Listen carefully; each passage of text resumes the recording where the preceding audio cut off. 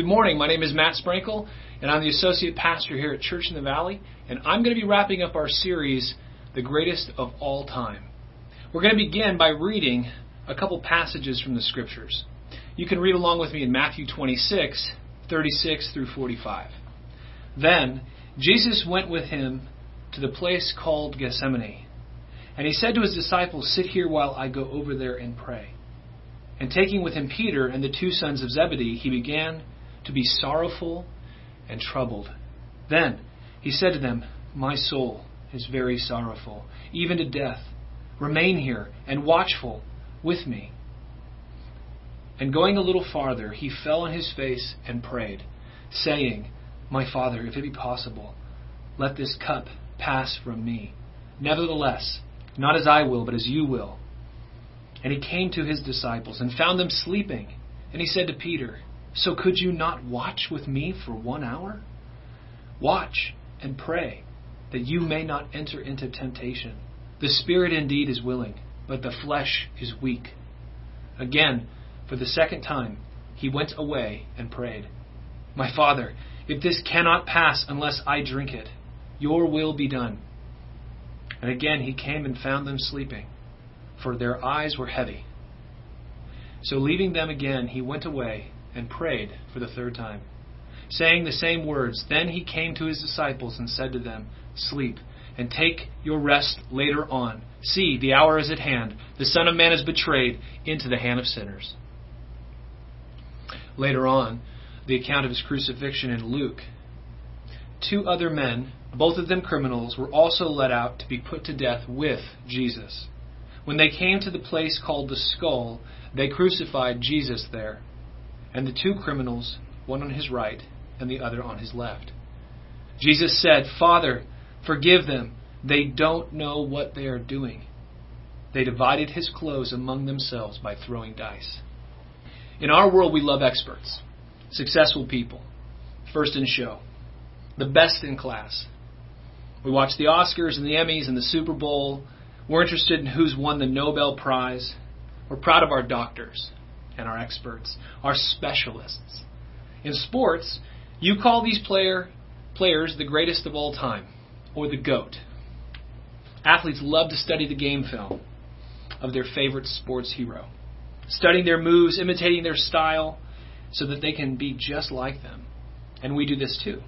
We're all looking for men and women who can show us how to live well, how to face our challenges and overcome them, how to be happy, how to be successful, how to be rich, get into college, how to get the girl or get the guy. Whichever arena of life that you're facing, when you read someone's book or when you watch their video, subscribe to their channel or follow their posts, you're putting your confidence in these people to one degree or another. Those you listen to, those you learn from, those you imitate, these are your GOATs, your greatest of all time. So who is your GOAT in life? We need to take this question extremely seriously. We need to spend time considering this question. What about your kids? Who are their heroes? Who are their friends' heroes? Who are the influencers in their lives? And what are they teaching them? You've heard it said, pick your friends, pick your future. It's equally true, pick your GOAT, pick your gods. Because everyone is worshiping something. Everyone has a God that they're serving. And the heroes that our culture follows, the GOATs of our society, they have gods of their own. And as we drink down their teachings, as we copy and imitate their example, we are also learning how to worship their gods. So in this series, we've been looking at what the Scripture says about who the greatest of all time is. Surprise, surprise, it's Jesus. Jesus is our model, our teacher, our master instructor. He is the perfect man, the one and only human being who was all that God created us to be, the perfect image bearer of God. He teaches us how to worship the Father in grace and truth. He, Jesus, is fully human, just like you and me. He faced everything we face. He grew in grace and knowledge. He grew in the virtues that we must grow in. Yet he was without sin. And he experienced all the emotions, all the pain and sorrow, hope and joy that you and I face. This morning, we're going to be looking at Jesus and his humanity from the angle of emotions. We're going to be looking at Jesus' humanity from the angle of emotions. Because Jesus is the dove. The first week we saw Jesus as the lion, the perfect harmonization of boldness and humility. Last week we saw that Jesus is the lamb, the perfect harmonization of holiness and love. And this week we see Jesus is the dove. He displays for us an emotional life that is the perfect harmony of hope and peace, joy and sorrow. When it comes to well-ordered emotions, we don't find anyone who can compare to Jesus. In him we find no emotional disorder at all. No off notes. If we compared emotions to music, Jesus' music, well, he would be a one-man symphony. The rhythm of his song would be perfect peace. In music, the rhythm is the beat. And the rhythm of Jesus' emotions was perfect peace. In music, there's something called harmony, and it supports the melody. The harmony in Jesus' life was hope. He was full of hope. Regardless of the circumstance, that harmony of hope never, ever turned down.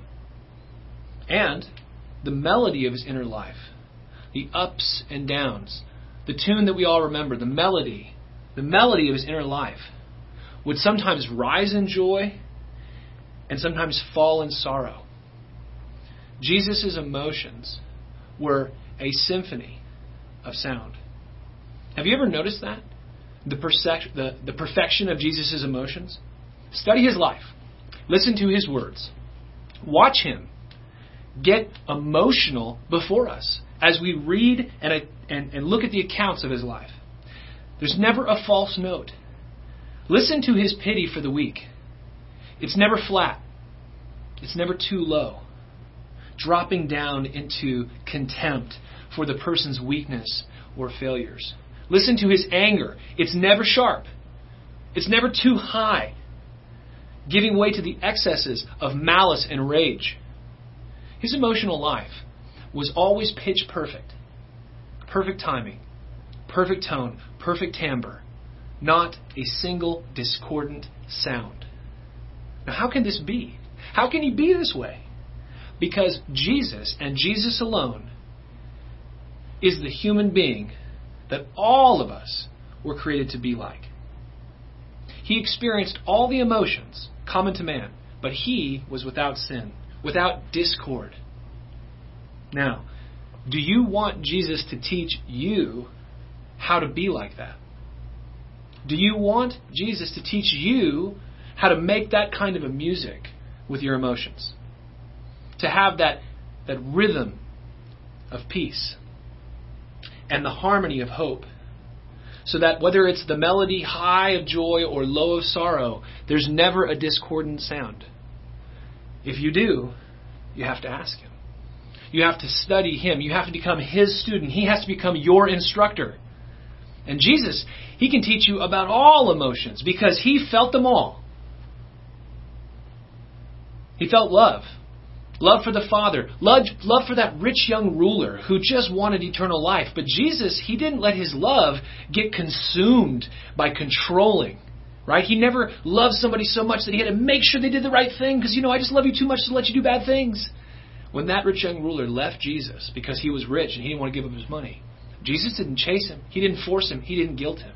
His love never gave way to this kind of controlling emotion. He was full of peace. In the middle of the storm, his disciples were freaking out on the boat, and he's asleep on a cushion in the front. And when he wakes up, he doesn't lose control. He doesn't panic. And he can calm the storm in your emotions. He's the one who can teach you to have perfect peace. He felt compassion for the blind who just wanted to see. He felt pity for the multitudes who didn't have a shepherd. They were like sheep, wandering, hungry, in danger, harried without a shepherd. He felt pity for them. But his pity never, ever dropped down into a kind of contempt for their weakness and failures. He felt zeal and anger when he flipped over the money table and he drove out the merchants who were in the temple selling animals. When he drove them out, there was anger and zeal, but it never gave way to malice or uncontrollable rage. He felt indignation at the hard heart of the Pharisees. He felt the pain of betrayal when his disciples fell asleep on him, and then when they ran when he was arrested. He was sorrowful, yet never despairing. He was confident that his Father would raise him up on the third day. So he faced the sorrow of the cross, he faced the sorrow of this life, but he was full of hope that God would use his death, burial, and resurrection to make it all right. That hope was there, always there, and that gave him his peace. He faced certain death, but he was full of courage. He was loyal to all of his friends, and they betrayed him. He was loyal, and yet he experienced loneliness, just like you do. And finally, he was joyful in hope, in the knowledge that he would save us all. That, as I said, his death and his burial and his resurrection would wash us of our sins, bring dead men to life, restore broken relationships with the Father, and allow him to transform us into the image bearers of God we were created to be. This is the joy that was set before him. Would you like Jesus to tune your emotions to his perfect pitch? Would you like that? He can teach you. He can transform you. Men, he can help you with your anger and frustration and apathy. Women, he can help you with your fear and exhaustion and anxiety. He can bring order to our emotional disorder. Only Jesus can do this for you. Now look, emotional disorders are a big problem for the human race. Emotions are one of the most powerful forces at work in our lives. We all know this. We've all seen the emotional disorder in a child who's flipping out in a grocery store, who's inconsolable in his rage because he's lost a game or he doesn't get his way. Children can be paralyzed by the overwhelming fear and terror of the dark and loneliness, unfamiliar things. It's like living with that Jaws theme song always playing in the background. Those horrible two notes. Boom, boom, bum, bum, bum, bum, bum, bum, bum, bum. Children feel fear, sometimes irrational fear, and it paralyzes them. Emotions are powerful. We all know this is true. Some kids break things, and when you investigate why, they're like, we were just having fun, we were just laughing, it was just a lot of fun, and then it broke. You know, it's like the theme song for the Lego movie. Everything is awesome is playing in their minds, and they're just singing along, and they're breaking stuff. And when that happens, well, it can cause us some serious pain. I remember when I was a kid, I had a babysitter named Debbie, and we were watching Sesame Street. And this guy was talking really fast, and there was all these funny things he was doing, and he was throwing papers all over his office, and he was answering the phone and slamming the phone, and he was drinking coffee, and it was spilling all over his shirt because he was just moving crazy, and all the kids were laughing.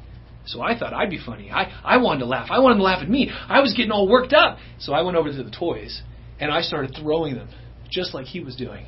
Well, one of those toys hit a vase on the mantle and then shattered on the bricks below.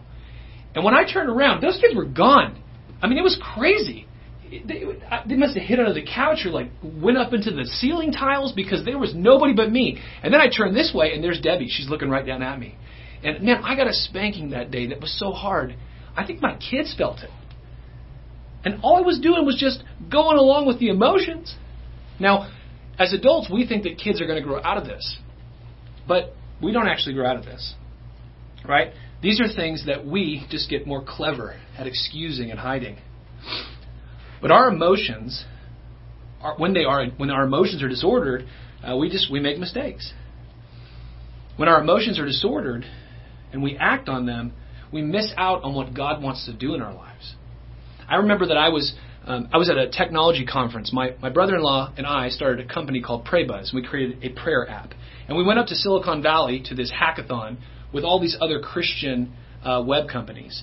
And the idea was you would meet people with money, and they would fund your project, or they would help you build your network, or maybe they had some users who could use your app.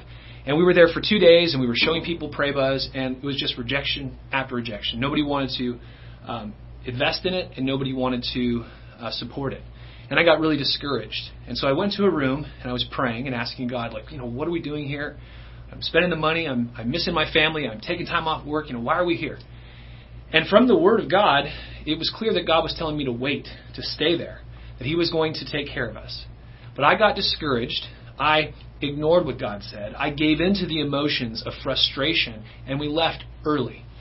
A couple days later, I was looking online, and there in the feed, the social media feed, was a picture of these two guys holding a huge check for several $1,000s. They were first in class when it comes to prayer apps. They won the prayer app money. But here's the funny thing. They didn't have a prayer app. They didn't have a single line of code. They were at a table right across from us, and all they had was a concept, an idea, that they were really excited about, but they had nothing. We had a fully functioning app that you could use on your desktop, on your phone, that already had several thousand users. And if we would have just stayed as God had told us to do, we would have gotten some of that money, maybe all that money. But I listened to my emotions, and I missed what God wanted me to do. Our emotions, disordered, can cause us real trouble. So who can teach us how to order our emotions well, so that they're the right ones, at the right time, in the right amount? Did you know that there are right and wrong emotions, good and bad emotions? Now, there are all kinds of emotions, but you could categorize emotions into three basic colors, right? There are the green emotions. These are the emotions that we all want, like happiness, right? Joy. What else do we want? Serenity, comfort, power, love, peace. Well, then there's emotions that you could classify as red emotions. These are the bad emotions. These are the ones that we never want to have, like terror and rage and bitterness.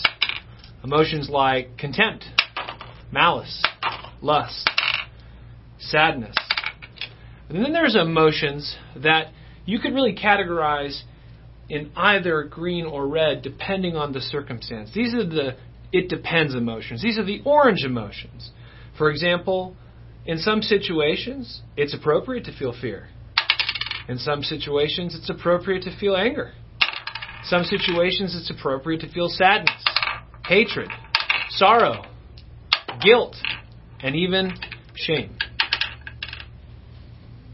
So the question is, who taught you your emotional colors?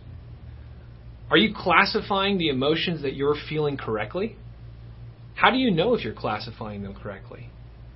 Who is qualified to teach you the truth about emotions so that you can teach your children and your grandchildren? So that as we disciple the nations, we can teach them what the green, red, and orange emotions truly are.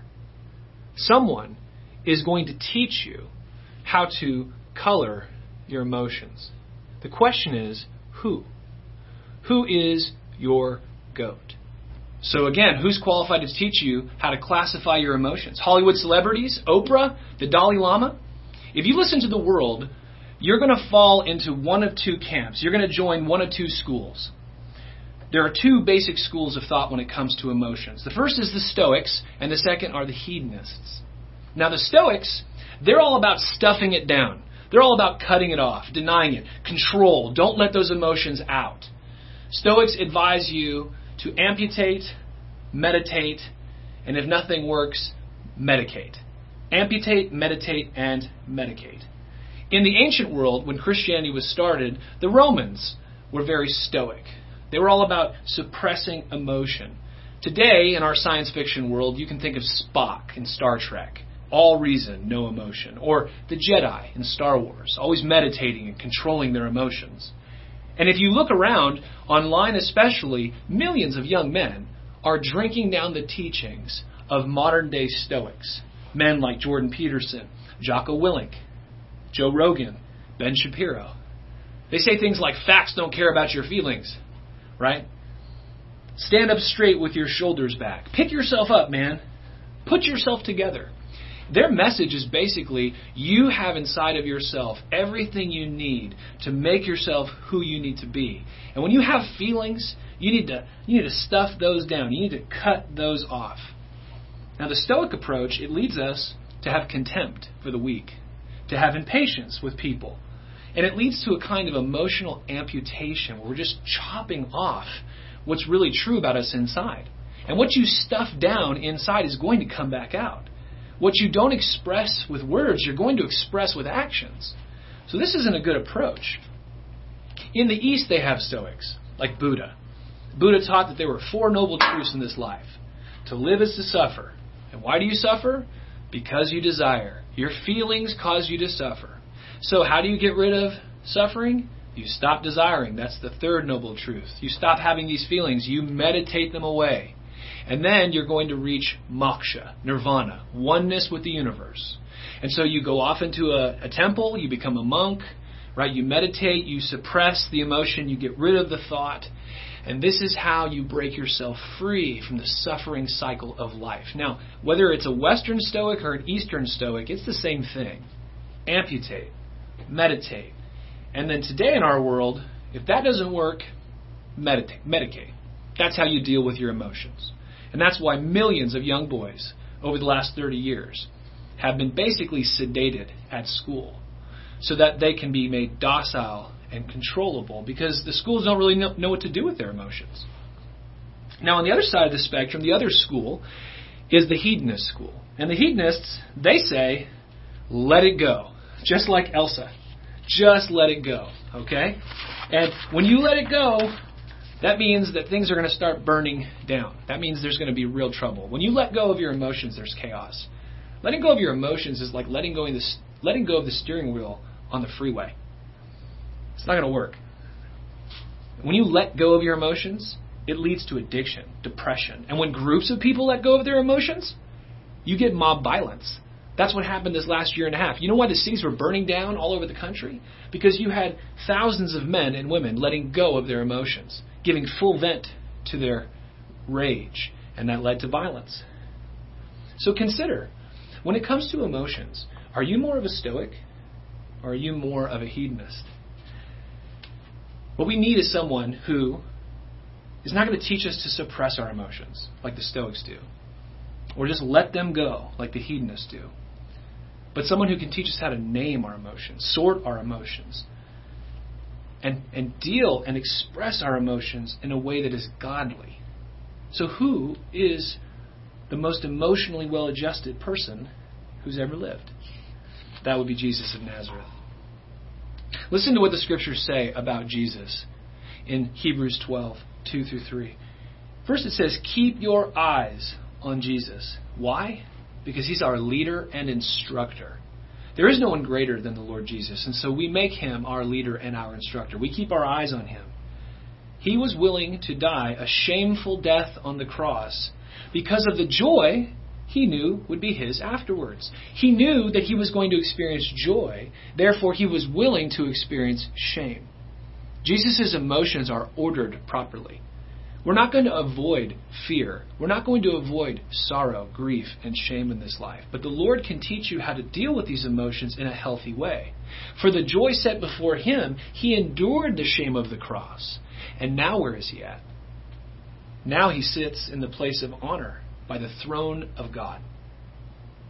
If you want to be kept from becoming faint-hearted and weary, if you want to be kept from becoming faint-hearted and weary, think about his patience as sinful men did such terrible things to him.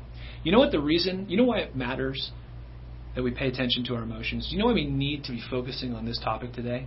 Because when you don't have a well-ordered emotional state, you become weary and you become faint-hearted.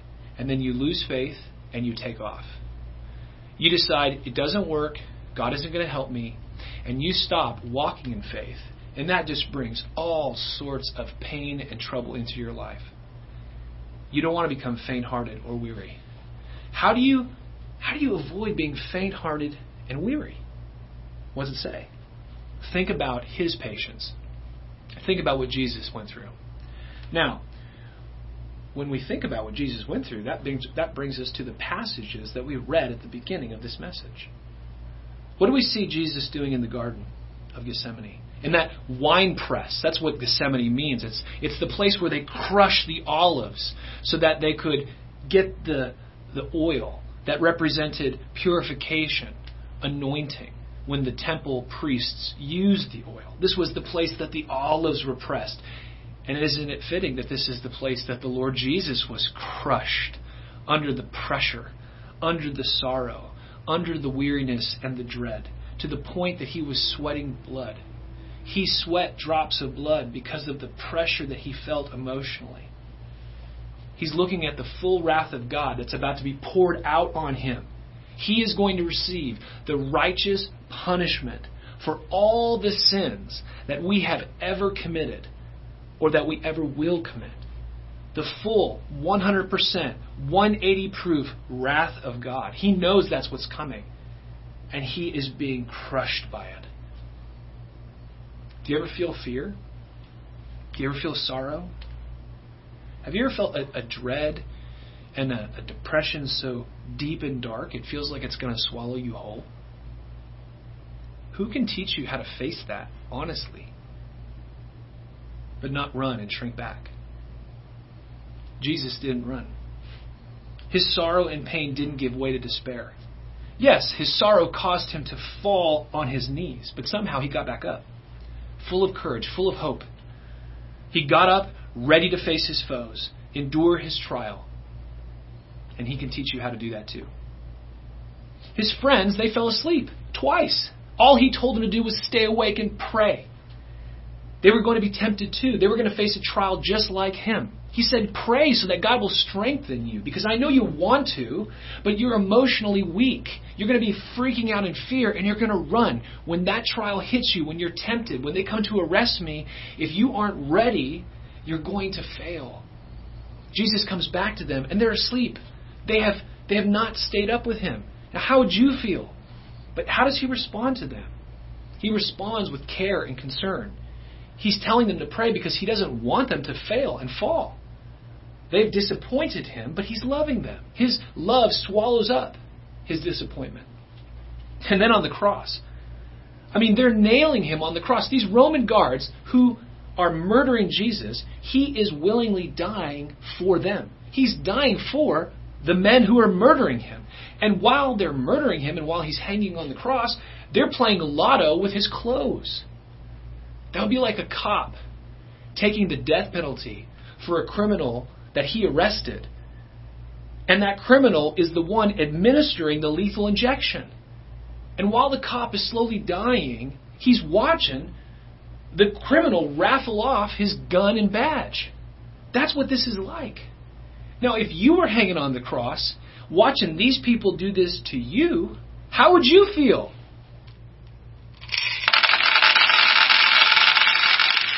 How would you feel? What would you say? Right? Father, take these fools out.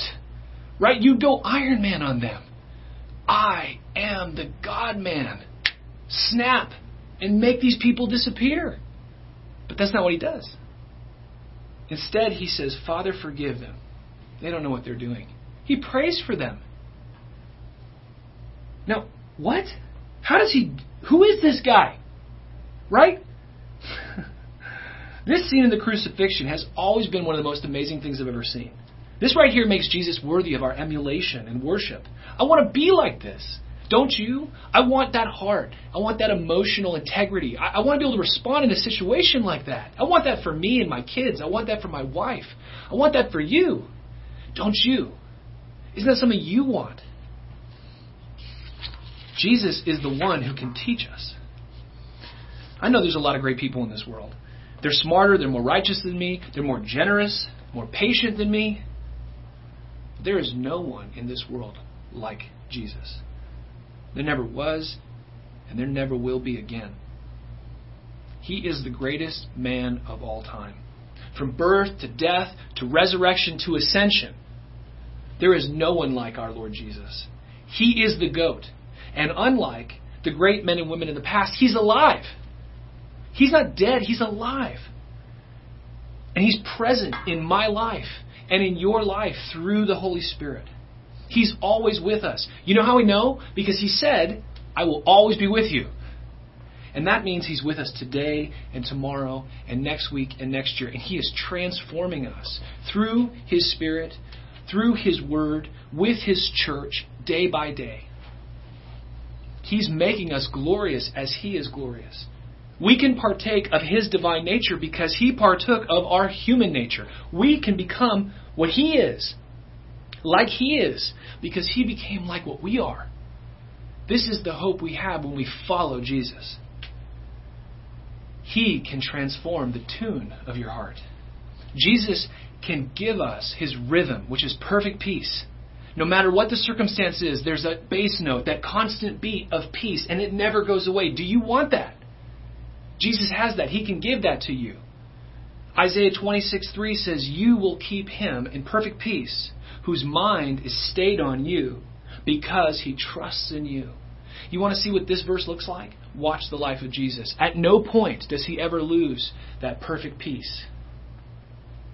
He teaches us His harmony, which is hope.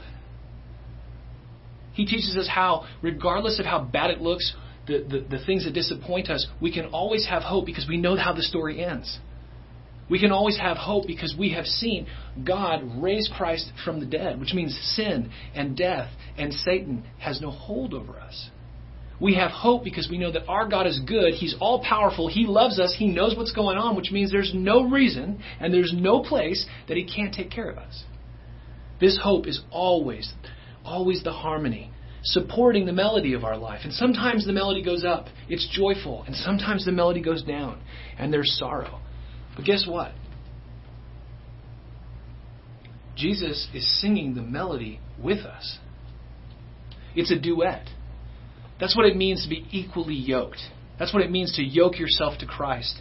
When you hear Jesus say in Matthew 11:28, "Learn from me, for my yoke is easy and my burden is light." What He's talking about is pulling together. Well, emotionally, we are singing together. We learn to express the right emotions at the right time, in the right volume, in the right amount.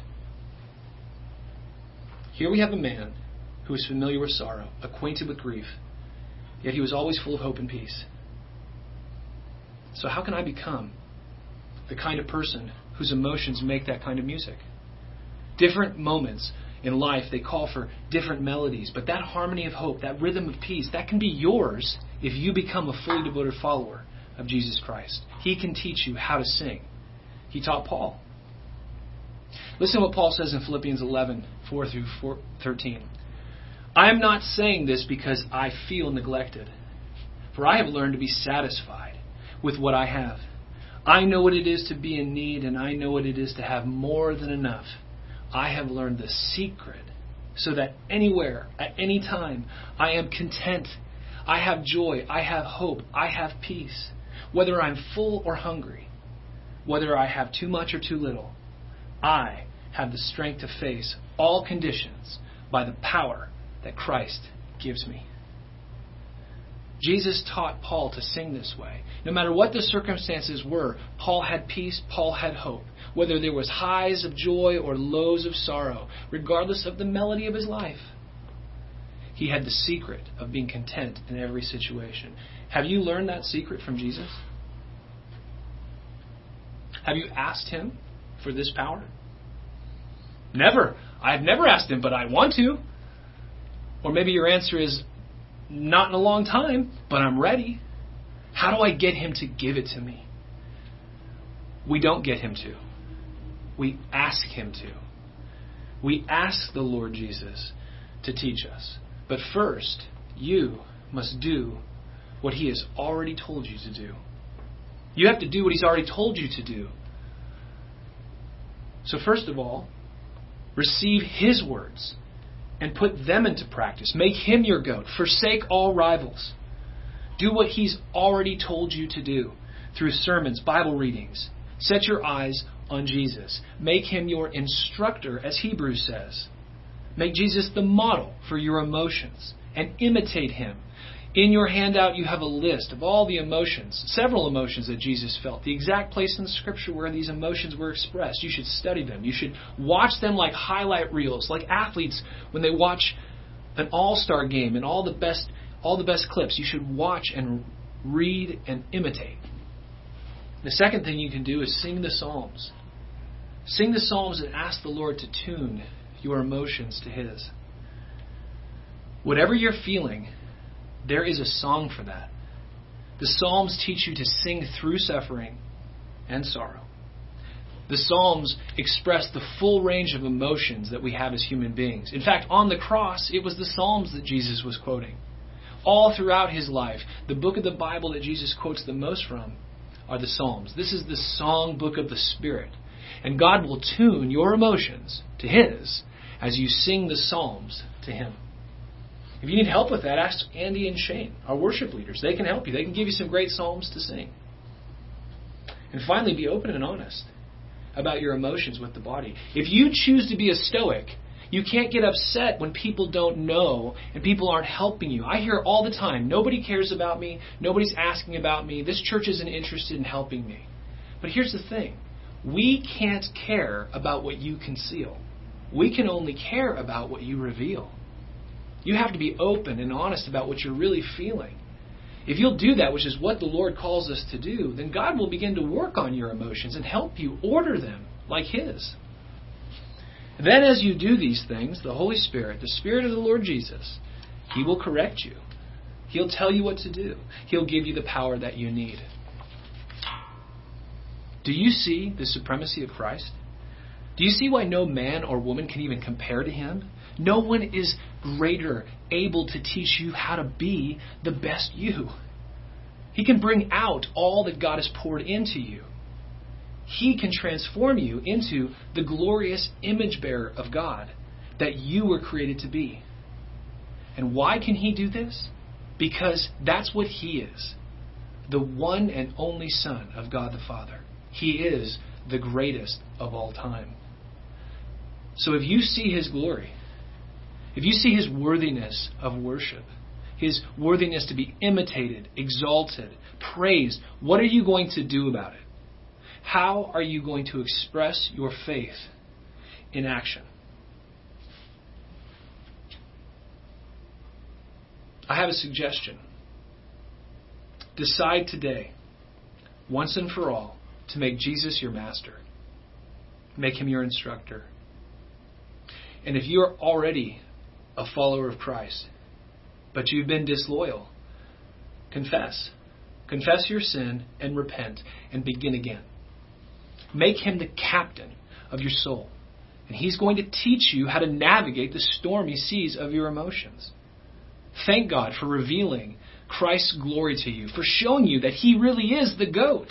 Thank God for this, and then respond by giving him your loyalty and your life. He is the path to peace, the way to the truth about life, the King of Kings. He is alive, and he loves you. He was forsaken so that you could be accepted. He drank down all our sorrows so that we could have all of his joy and all of his hope and his perfect peace. He is our GOAT, and we are his disciples. Would you pray with me? Father, your Son, the Lord Jesus, is the greatest of all time. He is the perfect image bearer of God, the perfect man. We thank you that you have become a human being, Lord Jesus, that you took on flesh, that you suffered all we suffered, that you know all that we experienced, that you felt all that we felt, and that you provide for us a perfect picture of what it means to be a human. We ask that you would change us and transform us, that you would tune our emotions to yours, that you would give us your rhythm of peace, your harmony of hope, and as the melody of our life rises in joy and falls in sorrow, that you would teach us how to harmonize them all. We pray this in Jesus' name. Amen.